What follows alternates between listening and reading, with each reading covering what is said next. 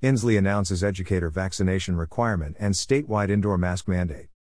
Education vaccine mandate does not impact students. Governor Jay Inslee today announced a vaccination requirement for employees working in K-12, most childcare and early learning, and higher education, as well as an expansion of the statewide mask mandate to all individuals, regardless of vaccination status. The governor was joined for the announcement by Superintendent of Public Instruction Chris Reykdal and Secretary of Health Dr. Umair A. Shah. Educator vaccine requirement. K-12 educators, school staff, coaches, bus drivers, school volunteers and others working in school facilities will have until October 18 to be fully vaccinated as a condition of employment. The requirement includes public, private and charter schools, and comes as schools across the state prepare to return for the 2021 to 2022 school year amid rapidly increasing case and hospitalization numbers. This does not impact students, regardless of age. It has been a long pandemic, and our students and teachers have borne their own unique burdens throughout, Inslee said. This virus is increasingly impacting young people, and those under the age of 12 still can't get the vaccine for themselves. We won't gamble with the health of our children, our educators and school staff, nor the health of the communities they serve. As our school buildings reopen this fall for in-person learning, vaccination of our school employees will be a key mitigation measure to protect the health and safety of our students, staff, and families, said Superintendent of Public Instruction Chris Reykdal. Our ability to maintain continued in-person learning without major COVID-related disruptions will depend on low virus transmission within our schools.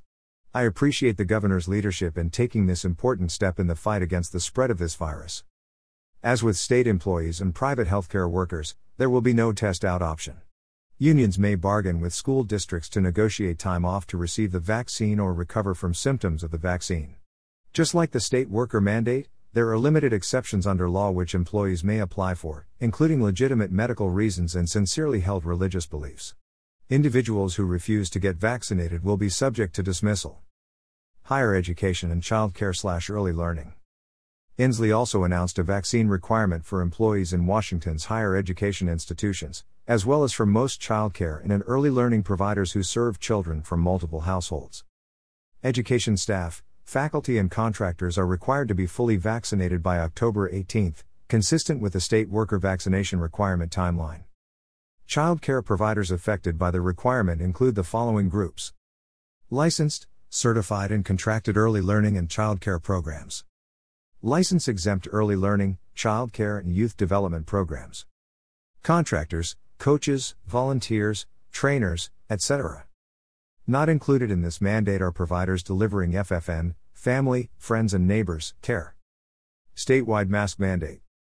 The governor also announced that the existing statewide mask mandate will be expanded to once again include vaccinated individuals in indoor settings effective Monday, August 23. The expansion comes after Washington recently broke the previous record for COVID hospitalization set in December. Every county in the state currently falls within the Centers for Disease Control and Prevention, CDC, substantial or high transmission, and each of the state's 35 local health officers recently recommended all individuals wear masks indoors. In Washington, we continue to see an increase of cases, hospitalizations, said Umair A. Shah, MD, mile per hour, Secretary of Health. Vaccines are safe and effective, but they take time to work. As our vaccination efforts continue, we are asking the public to take additional protections to help slow the spread of COVID in communities. Wearing a mask helps to protect yourself and each other. The mask mandate will apply to most public places across the state, including restaurants, grocery stores, malls and public-facing offices, regardless of vaccination status. There will be limited exceptions when face coverings won't be required, such as office spaces not easily accessible to the public where individuals are vaccinated, and when working alone indoors or in a vehicle with no public face-to-face interaction. Small, private indoor gatherings where all attendees are vaccinated are also exempt.